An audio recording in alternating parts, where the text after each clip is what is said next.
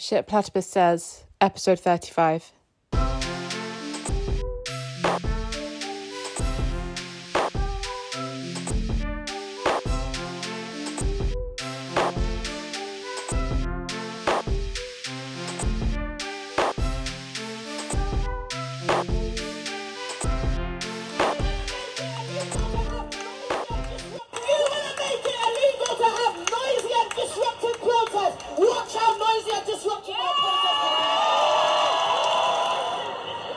Hello, happy May. Happy May Day. Happy May Day. There's a tradition going back for left activity on May Day. Yeah, May 1st. May 1st, which actually came from the United States, from Chicago. There was this demand for the 8-hour day, and there were socialists and anarchists, union members, workers, reformers, just several gatherings for the 8-hour day that then turned into a conflict with the police, with the city, and led to a pretty explosive confrontation, which we call the Haymarket Day. And since that time, since there were these trials where people were killed by the state, they were hung by the state, literally. Hundreds of thousands came out to the funerals of these martyrs. And since that time, people have honored May 1st on the left by protesting and putting placards. But, now things have become more of a ritual, and people don't really know this history or have one specific demand. So it's a kind of a long forgotten thing. And it was at the end of the 19th century, in 1886. Yeah, in the UK, the left has been out protesting a controversial police crime bill that's going to allow, I think, changes to sentencing in courts. And also the bill is going to create restrictions on people protesting in public. So I guess a curtailment of civil liberties. And it's also going to allow... What kind of restrictions? I think there's something in the bill that says if you're creating a public nuisance, the police have tougher powers to kind of disperse the protests and clamp down on you and actually hand you quite a hefty fine. And also they're going to give the police greater powers to be able to fine you if you topple a statue as well. So it's bound up with some of the recent protests that have been happening in the UK and across the world, I guess. Yeah, so the left was out. They were out with their drums and their speakers and their music, and like a bad festival is how I would describe it. I didn't go, but I've been tracking it online. Anyway, so the left was there, and it seemed like it was just the kind of the movement, social justice, activist-y left. I couldn't see any like hardcore sectarians. They're often hidden. They are hidden. I was looking for placards, couldn't see them. But if you were there and you're involved in those organisations, then it would be great to hear from you. But it was organised by Sisters Uncut here in the UK, and they were involved with other activist-y groups like London Renters Union, and I think another one of them is Swarm, which is a sex workers advocacy and resistance kind of thing. And resistance. So yeah, anyway, Sisters Uncut has made this coalition of about 40 other different groups, and they organised this big protest, and I think about 10,000 people were there, and they were trying to disrupt the bill's progress through Parliament and highlighting the bill's attack on racialised communities and the right to protest and things like this. They're just trying to put pressure on the state and the government to stop the bill. I don't even think the aspiration is to stop it, because I think they know that's not going to happen. Do you know what I mean? Yeah, I think that a lot of it is awareness, right? I think that some people think about it in those terms, like having a presence and getting people to learn about it so they can get quote unquote down with the real work, although I don't know what that means for the Stop the Bill campaign. If there is a door-to-door reform sort of campaign, although I imagine maybe that's hard with Corona. I have no idea what like their practice is like. But well, the overall goal of Sisters Uncut, like the who were the organisers. So it says on their Feministo that one of their overall goals is a long-term funding plan for central, local, and developed government. Funding must go to specialist organisations. Services must be run for survivors, not profit.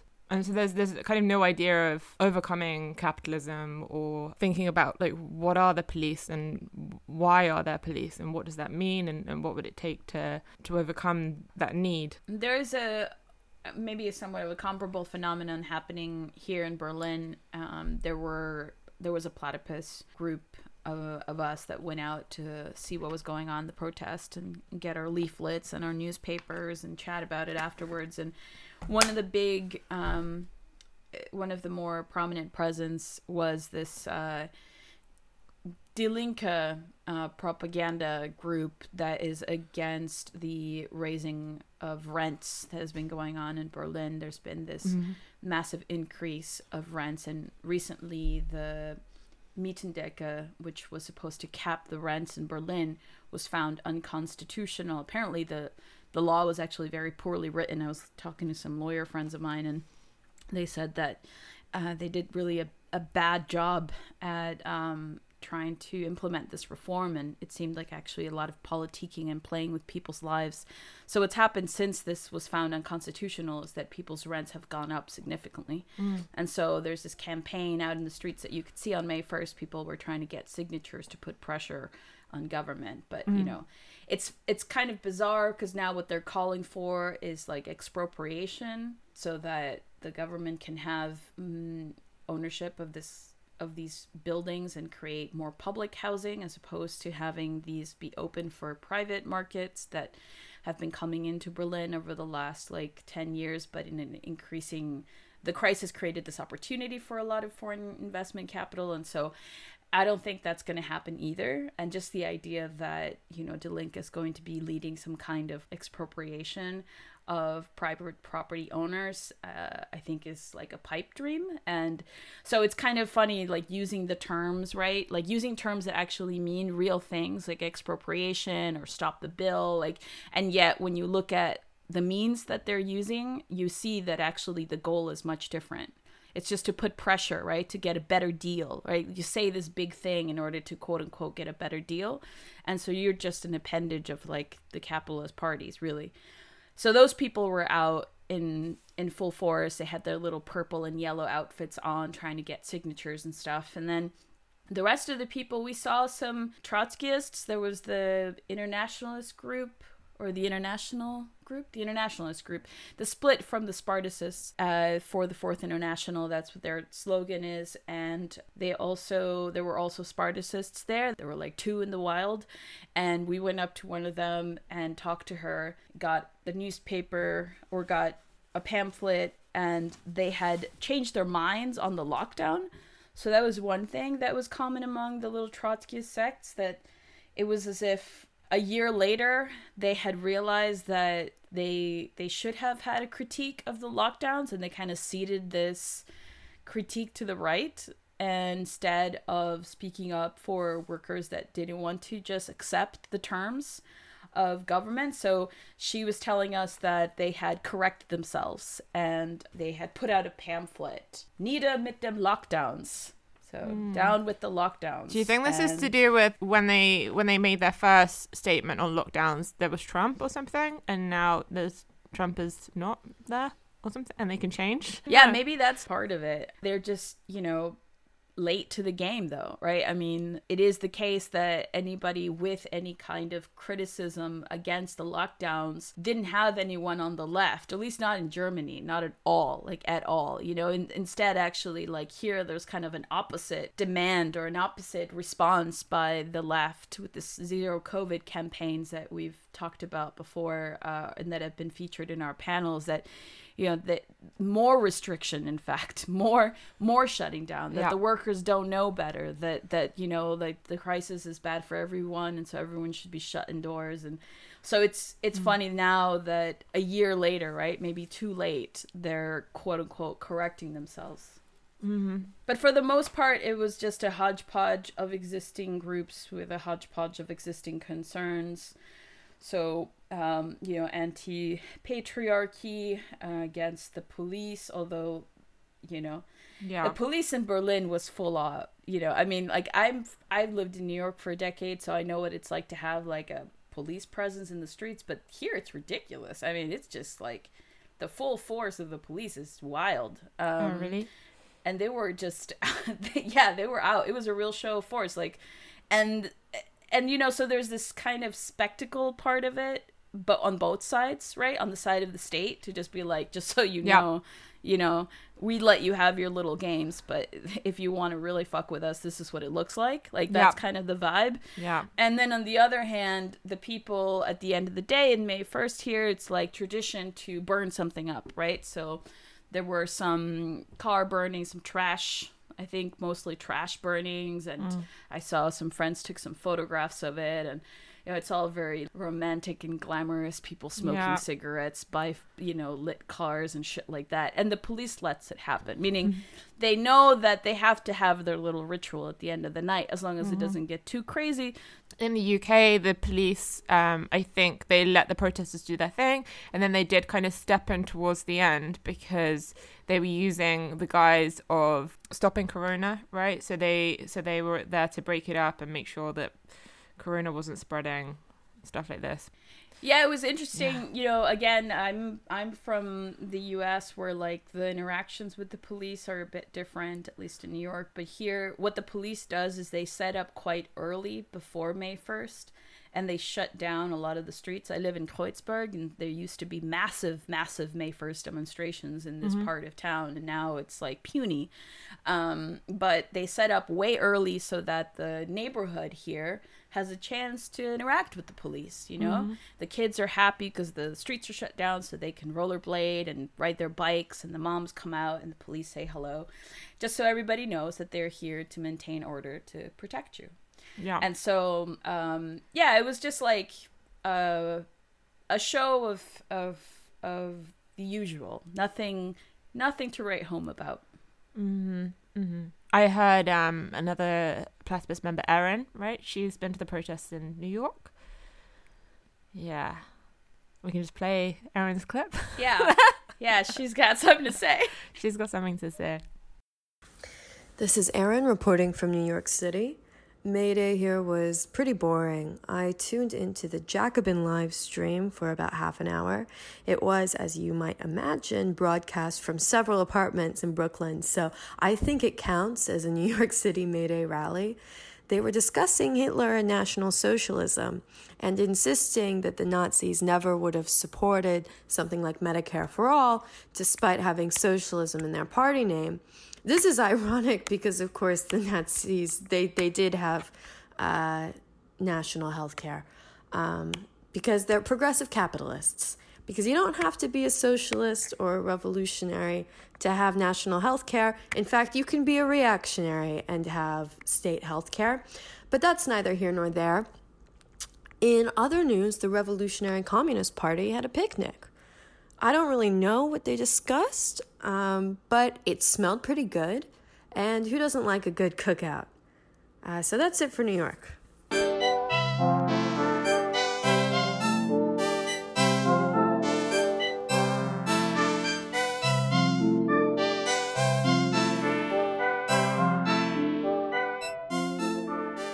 If you like the podcast, be sure to share it and leave us a review. And if you'd like to learn more about Platypus, you can find out more about the reading group, coffee breaks, and public fora by visiting the website platypus1917.org. That's the word platypus, followed by the numerals 1917.org.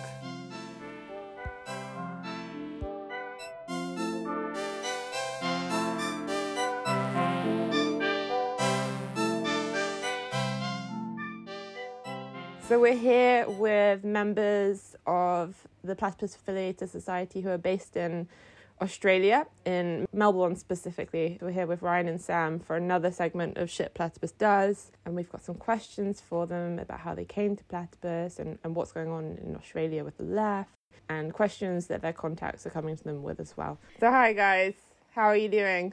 Great.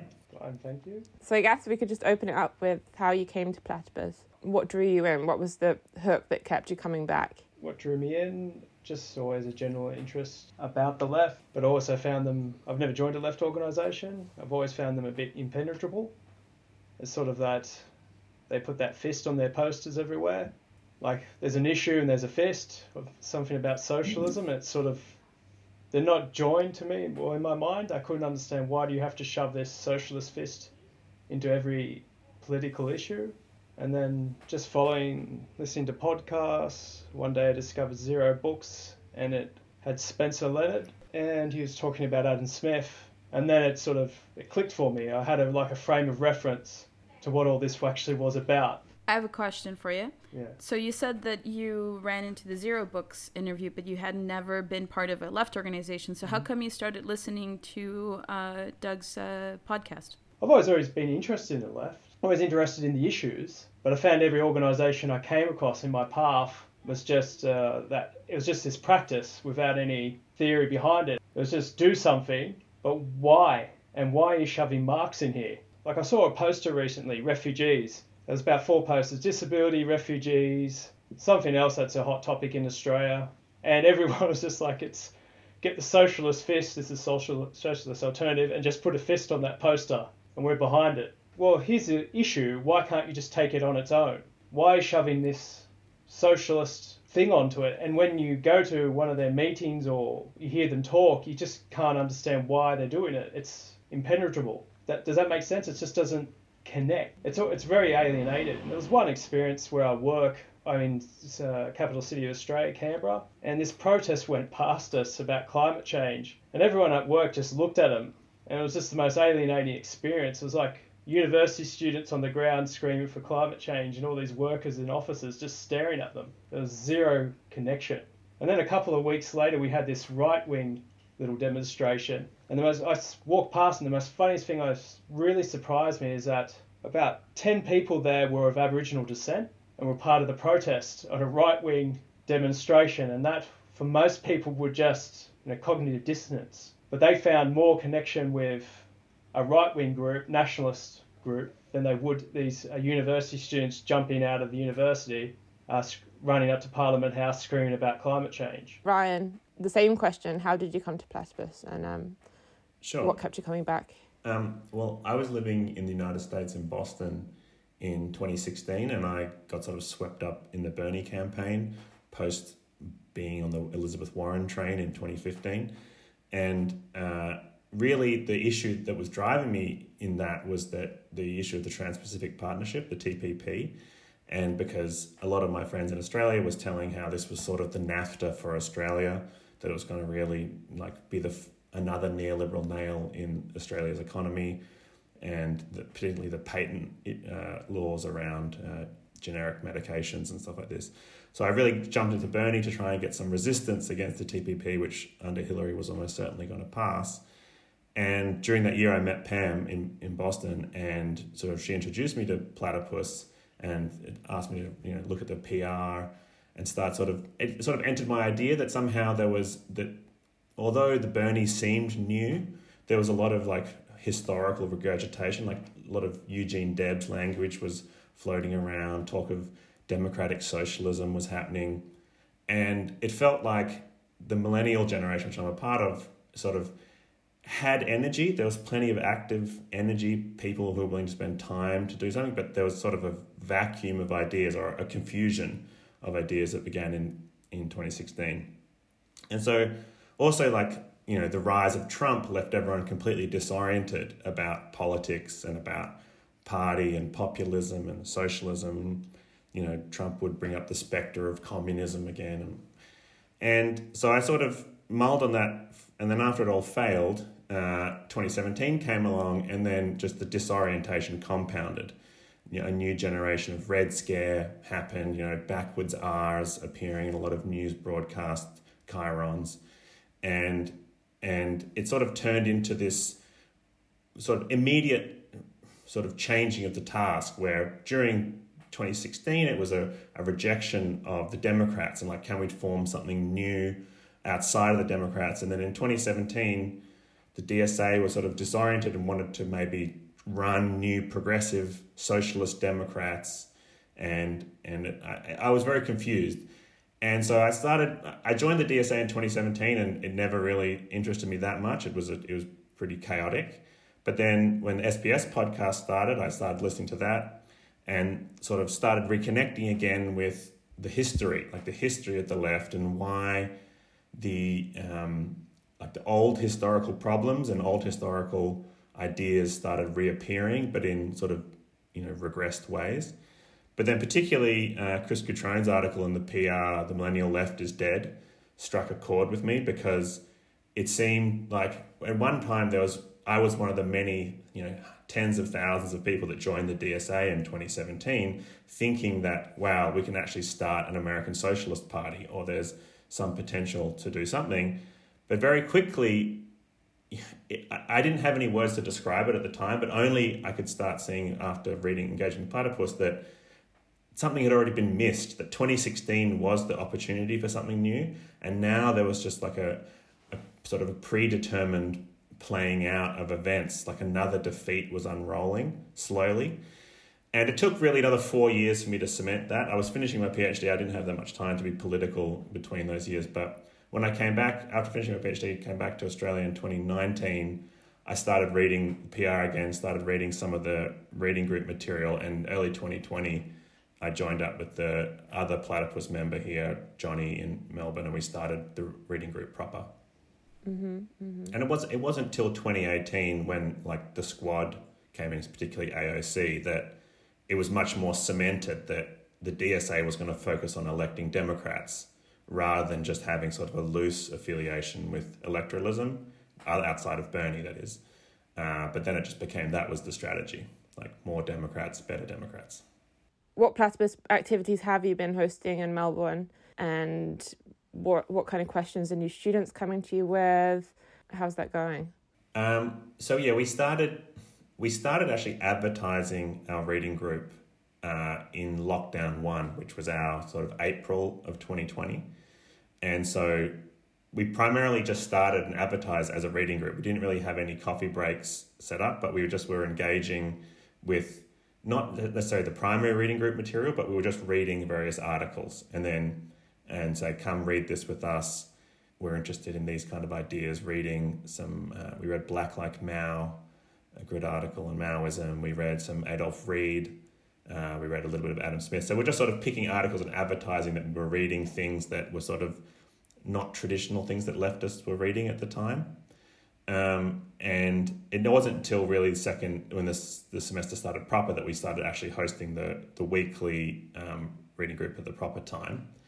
But still, with most of Melbourne was locked down. Most of the other states in Australia were relatively unaffected by coronavirus, but Melbourne was in lockdown of 6 or 7 of the months of 2020. And certainly when the reading group started, a lot of people couldn't leave their homes. You were confined to home. So we were primarily online until things started opening up at the start of 2021. And we started doing some in-person coffee breaks. We sort of tried to start an in-person reading group at the University of Melbourne, which is sort of the biggest university in Melbourne and the most prestigious and right in the heart of town. But there was another sort of coronavirus scare and another short lockdown, so we sort of abandoned plans to have a regular in-person thing. So at the moment, we just have alternating like weekly online and then in-person coffee breaks, but we still do the reading group online.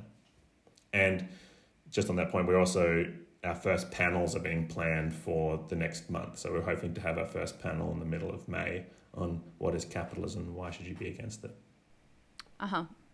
And Sam, so you came in 2020? Is that right? Yeah, it was the reading group that really got me in. So that first reading group, I had a bit of a mind blown that the historical consciousness it always felt I got that sort of answer that I came in for the reading group. I just found it really the historical nature of society, and that society became aware that was historical. That I thought, okay, this is something really interesting. And did you guys end up running into the left in Melbourne? What are they up to? What is the left up to there? Well, I'd been out of the country for about 7 years. I hadn't really engaged with the left since early 2010, but essentially there's just a splintered Cliffite groups around that are the socialist entities, and they organise primarily just on campuses. There's not really any outside of the Australian Labor Party, which has more or less of a lock on union activity and union politics, the socialist groups are primarily just activist protest organisations that are recruiting on campuses. However, the newer development was that especially in Melbourne, in 2017, there was an electoral coalition formed between two or three of the socialist groups here, the big, more socialist Cliffite groups, and called Victorian Socialists. So they were a sort of a multi-tendency, multi-group electoral front to help get elected socialists into various local councils. And so they didn't have any success in the 2017 campaign, but they just in the last elections they got one new councillor elected, and that person joins two other socialist councillors around the city, and so there's some small electoral gains here and there, and in a lot of districts they were getting between 5 and 7% of the votes, or 4 to 7% of the votes in some places. So they had a bit of a presence, but that's sort of an organising totem for a lot of the socialist activity these days around VS. With regard to Platypus as well, so also when I came back, I started going and attending some of the other socialist events, like some online, it was all lockdown, so primarily online sessions, reading groups, Communist Manifesto reading groups hosted by the Socialist Alternative, Socialist Alliance, Solidarity, some of the Communist Party of Australia ones, just to sort of see what's going on. And as I introduced myself as Platypus, there was a few people knew what Platypus was, and now it's, everyone's quite aware of us because we've invited people on panels and participated and asked questions at their events. What's the meaning of socialism in Australia by these various left groups? What's the kind of flavour of that? I'm curious to know. I would say, in terms of the flavour, it's mainly Cliffism.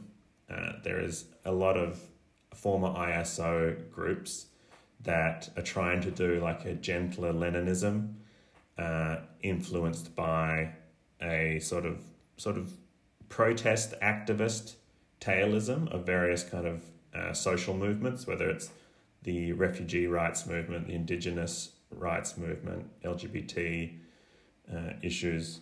They were all show a big presence at those events. Also at various strikes that go on around town. So they'll show a presence at almost all of these events. They all have newspapers as well. They're distributing and recruiting on campuses. And the sort of selling point is that a lot of them are revolutionary socialists, and they sort of claim that all the problems of society can only be addressed through some sort of revolution and, just a complete, an anti-capitalism, that society has sort of gone wrong, and all the problems like racial issues, immigration issues, etc. will all be addressed, can only be addressed by a revolution of some sort. But there's also milder forms of just sort of social democracy and progressive socialism, like class-based consciousness around various gender or refugee rights. But so earlier you talked about this coalition, the Victorian Socialist Coalition. Those people are for electing quote-unquote socialists, and by that you mean are these Labour Party people, or who are these people that are being elected to local councils? So these people are primarily members of some of these Cliffite sects, so from different sects, and some of them have branched off as independent socialists, but primarily just on local issues. They're like more progressive local issues. There's not really any thing to distinguish them, and certainly from their the mailers they give out, it's not really clear that they are there's any sort of socialism on the agenda, just more progressive liberalism, that they want to welcome more refugees, et cetera, et cetera. There's but also just sort of a consciousness and a sort of a mentioning of capitalism as being the problem, which sort of distinguishes them, because they're mainly running up against the progressive petty bourgeois Greens, like eco-progressives, that sort of advocate on the same issues but aren't as critical of capitalism, won't even name it. It's kind of the Voldemort problem that they have. They won't even name the beast that they're supposedly against. But And are these the same people then, or are these different groups that you described as quote unquote revolutionary? Yeah, they would. I think some of them would sort of emphasize their revolutionary bona fides, but they wouldn't. It certainly isn't present on any of their electoral material. I don't think. I think they sort of advocate the party, sort of the socialism sort of behind the scenes, and the electoral front. It's called Victorian Socialists, but it's not really mentioned what it means to be socialist. Other than socialism means that identifying capitalism is the problem.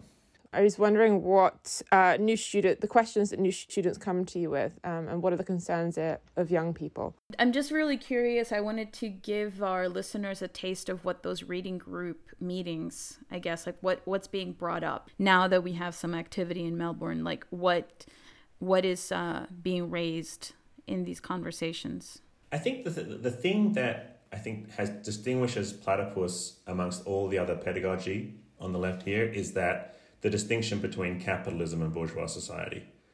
That has been something that many of our readers have sort of found most fascinating, but also has clarified things for them the most, because we really sort of posed the question, like, what is capitalism? And that's why we chose our first panel to be on that question.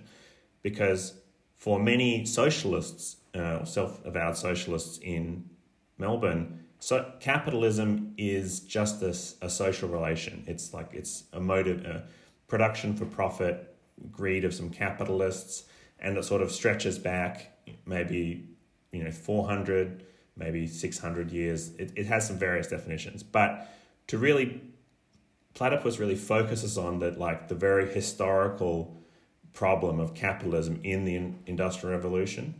And to distinguish sort of the positive dialectic of bourgeois society and its self-conception as a positive development of freedom with the sort of degradation and the destruction of society in capitalism, and really pinning that historically to the Industrial Revolution and really emphasizing that, like the change from a positive to a negative dialectic. That's something that I think a lot of our readers grad student readers have really engaged with, and Platypus has sort of become known for that distinction, just really clarifying the foundational issues. And a lot of people we're starting the in-person reading group in Melbourne next semester, and a lot of people are coming to that primarily over interest of wanting to read Adam Smith, for example, and Hegel and philosophy of history. So yeah, students come to us primarily just wanting to read Adam Smith, something that has been taboo on the left, and although it was so influential for Karl Marx. And so that has become something that we're sort of known for, that we don't institute taboos on various types of thinking, or certainly of readers, of writers of that period, bourgeois radical intellectuals. And so a lot of people have come to us wanting to participate in our reading group, primarily just for that first part of the reading group, the radical bourgeois thought, and Smith and Rousseau, etc. And so that's, I think, where we're going to pick up a lot of either members. There's still a lot of young members who have joined into these sectarian groups and then left before they've finished undergrad. I think we might be able to engage with them on those issues. Mm-hmm. I was just about to add, that real connection between Marx and what came before him, I think it's really important, because we almost, we see Marx from the north side. We just see Marx and revolution, but we rarely make the connection that he was just continuing a task that was before him, but on different conditions, industrial capitalism. I think that's a really big eye-opener. And Bonapartist society. Mm-hmm. Yeah. Yeah, I think that that's a general, maybe that's a kind of symptom in Australia that reflects a general shift in Platypus. I think Smith was introduced into the syllabus maybe now 3 years ago, into our main reading group syllabus, and it has attracted a lot of interest from our university students, and seems to be a missing link here between this high point of bourgeois optimism and the self-transformation of society and the project for socialism, right? So as opposed to a kind of rejection of liberal ideals, Marx can be placed within this history of trying to realize the highest hopes of bourgeois society. I think that's something that makes Platypus unique on the left. So I guess that's why you chose the topic for the panel discussion. What is capitalism and why should you be against it? To address those questions that were coming up. Yeah, precisely. It's that I think there's a lot of work that could be done just even discussing definitions and historical change of definitions. And I mean, not that that's what we want the panel to be about precisely, but mainly we want to investigate the question of, all these different groups have different definitions of capitalism somewhat, but more importantly, what that definition means for their socialism. How does that definition task their movement? But also how does they think of their movement as tied up in capitalism and in its disintegration of society, seeing as a lot of these Trotskyist groups have just gone through a hyper splintering over the last 30 years, and all the ones that remain have essentially the armor that was required to keep them alive, whereas most of the other ones have completely vanished. And so how they view the problems of capitalism, the tasks of overcoming capitalism in terms of their current practice, and how they are justifying themselves. I was just going to ask, the effect that Trump has had on the Australian left. Trump's evil. He's devil incarnate. If you talk to people who would vote centre-left. My father's from Spain. He would identify himself as like a unionist. He would vote for Trump, likes Trump. It's quite interesting to see that comparison. I was at a party. Father of the host is from El Salvador. He had to escape because he was part of a leftist organisation way back in the 80s. And he also said to me that he too thought Trump was better than Biden. It was an interesting... So you have this sort of very strange dichotomy, like the working class here would sort of identify with Trump, but yeah, I guess people who would vote centre-left Labor all the time for like progressive values, not for because they're the Labor, a unionist party, for progressive values will see Trump as the devil incarnate and certain that he wanted to create a fascist state in America. So you can't debate, you can't reason. Have you had any kind of symptoms, Trump-like symptoms in Australia? We had the whole kind of like Farage Brexit thing. Like Clive Palmer, we had a billionaire mining tycoon, larger than life, offensive bloviator who started a micro party and sort of swept a lot of sort of rural and working class areas, and then sort of he's disappeared now in some sense. But there was a bit of a flash in the pan of that for about 4 or 5 years, but I think now things have largely returned to the sort of two-party status quo. There is a sort of a figure on the centre far right, Pauline Hanson, the sort of anti-immigration far right, who has been sort of anti-Chinese influence in Australia for a long time, anti-welfare, etc. And so she's sort of back in popularity on the far right again now that those sort of issues are hot again. But it's not so much, but it's more that I think one thing about Platypus for me in particular was how to see Trump and Bernie and Brexit as kind of phenomenal of the crisis of neoliberalism, and particularly the global financial crisis. And the big difference for Australia is we weathered the global financial crisis incredibly well. We had a government stimulus program that sort of just gave everyone checks in the mail, and the government spending essentially matched the deficit from the private sector. And I think out of all the countries, it was barely felt here. At least that was my experience as a student at the time. But it didn't really motivate the kind of political uprising, and it didn't have as many reverberations other than a sort of like a need. Australia sort of lives in the shadow of US politics a lot, and we feel like we're kind of a US proxy state in South Asia to sort of position against China. And so every time there's like Trump-China tensions, that sort of reflect a little bit in Australia, but I don't think anything too substantial along those lines. Other than exactly what Sam was saying, is that there's kind of a undigested, like no one's really comprehended Trump in a non-hysterical way. It's like the reaction to him is we just have to be against him. We can't possibly, as a left, comprehend why Trump would happen and historically what he would mean. and as a phenomenon. But we'll provide links to Platypus Australia in the description. So if we have any Australian listeners that want to get involved, they can find you guys and reach out. And I guess even if you're not based in Melbourne, we can still find ways of connecting you. Yeah, our reading group is online, and we have members from all across Australia in the RG, but we'll be sort of splitting into an in-person Melbourne one and an Australian at-large reading group next semester. And is the panel planned for the University of Melbourne? It's right next to it, hopefully. Okay. Mm-hmm. Great. Well, we look forward to that. Keep up the good work. And thanks for talking to us today. Thanks a lot. Thank you. Okay. Cheers. Bye, guys. Thanks. Bye.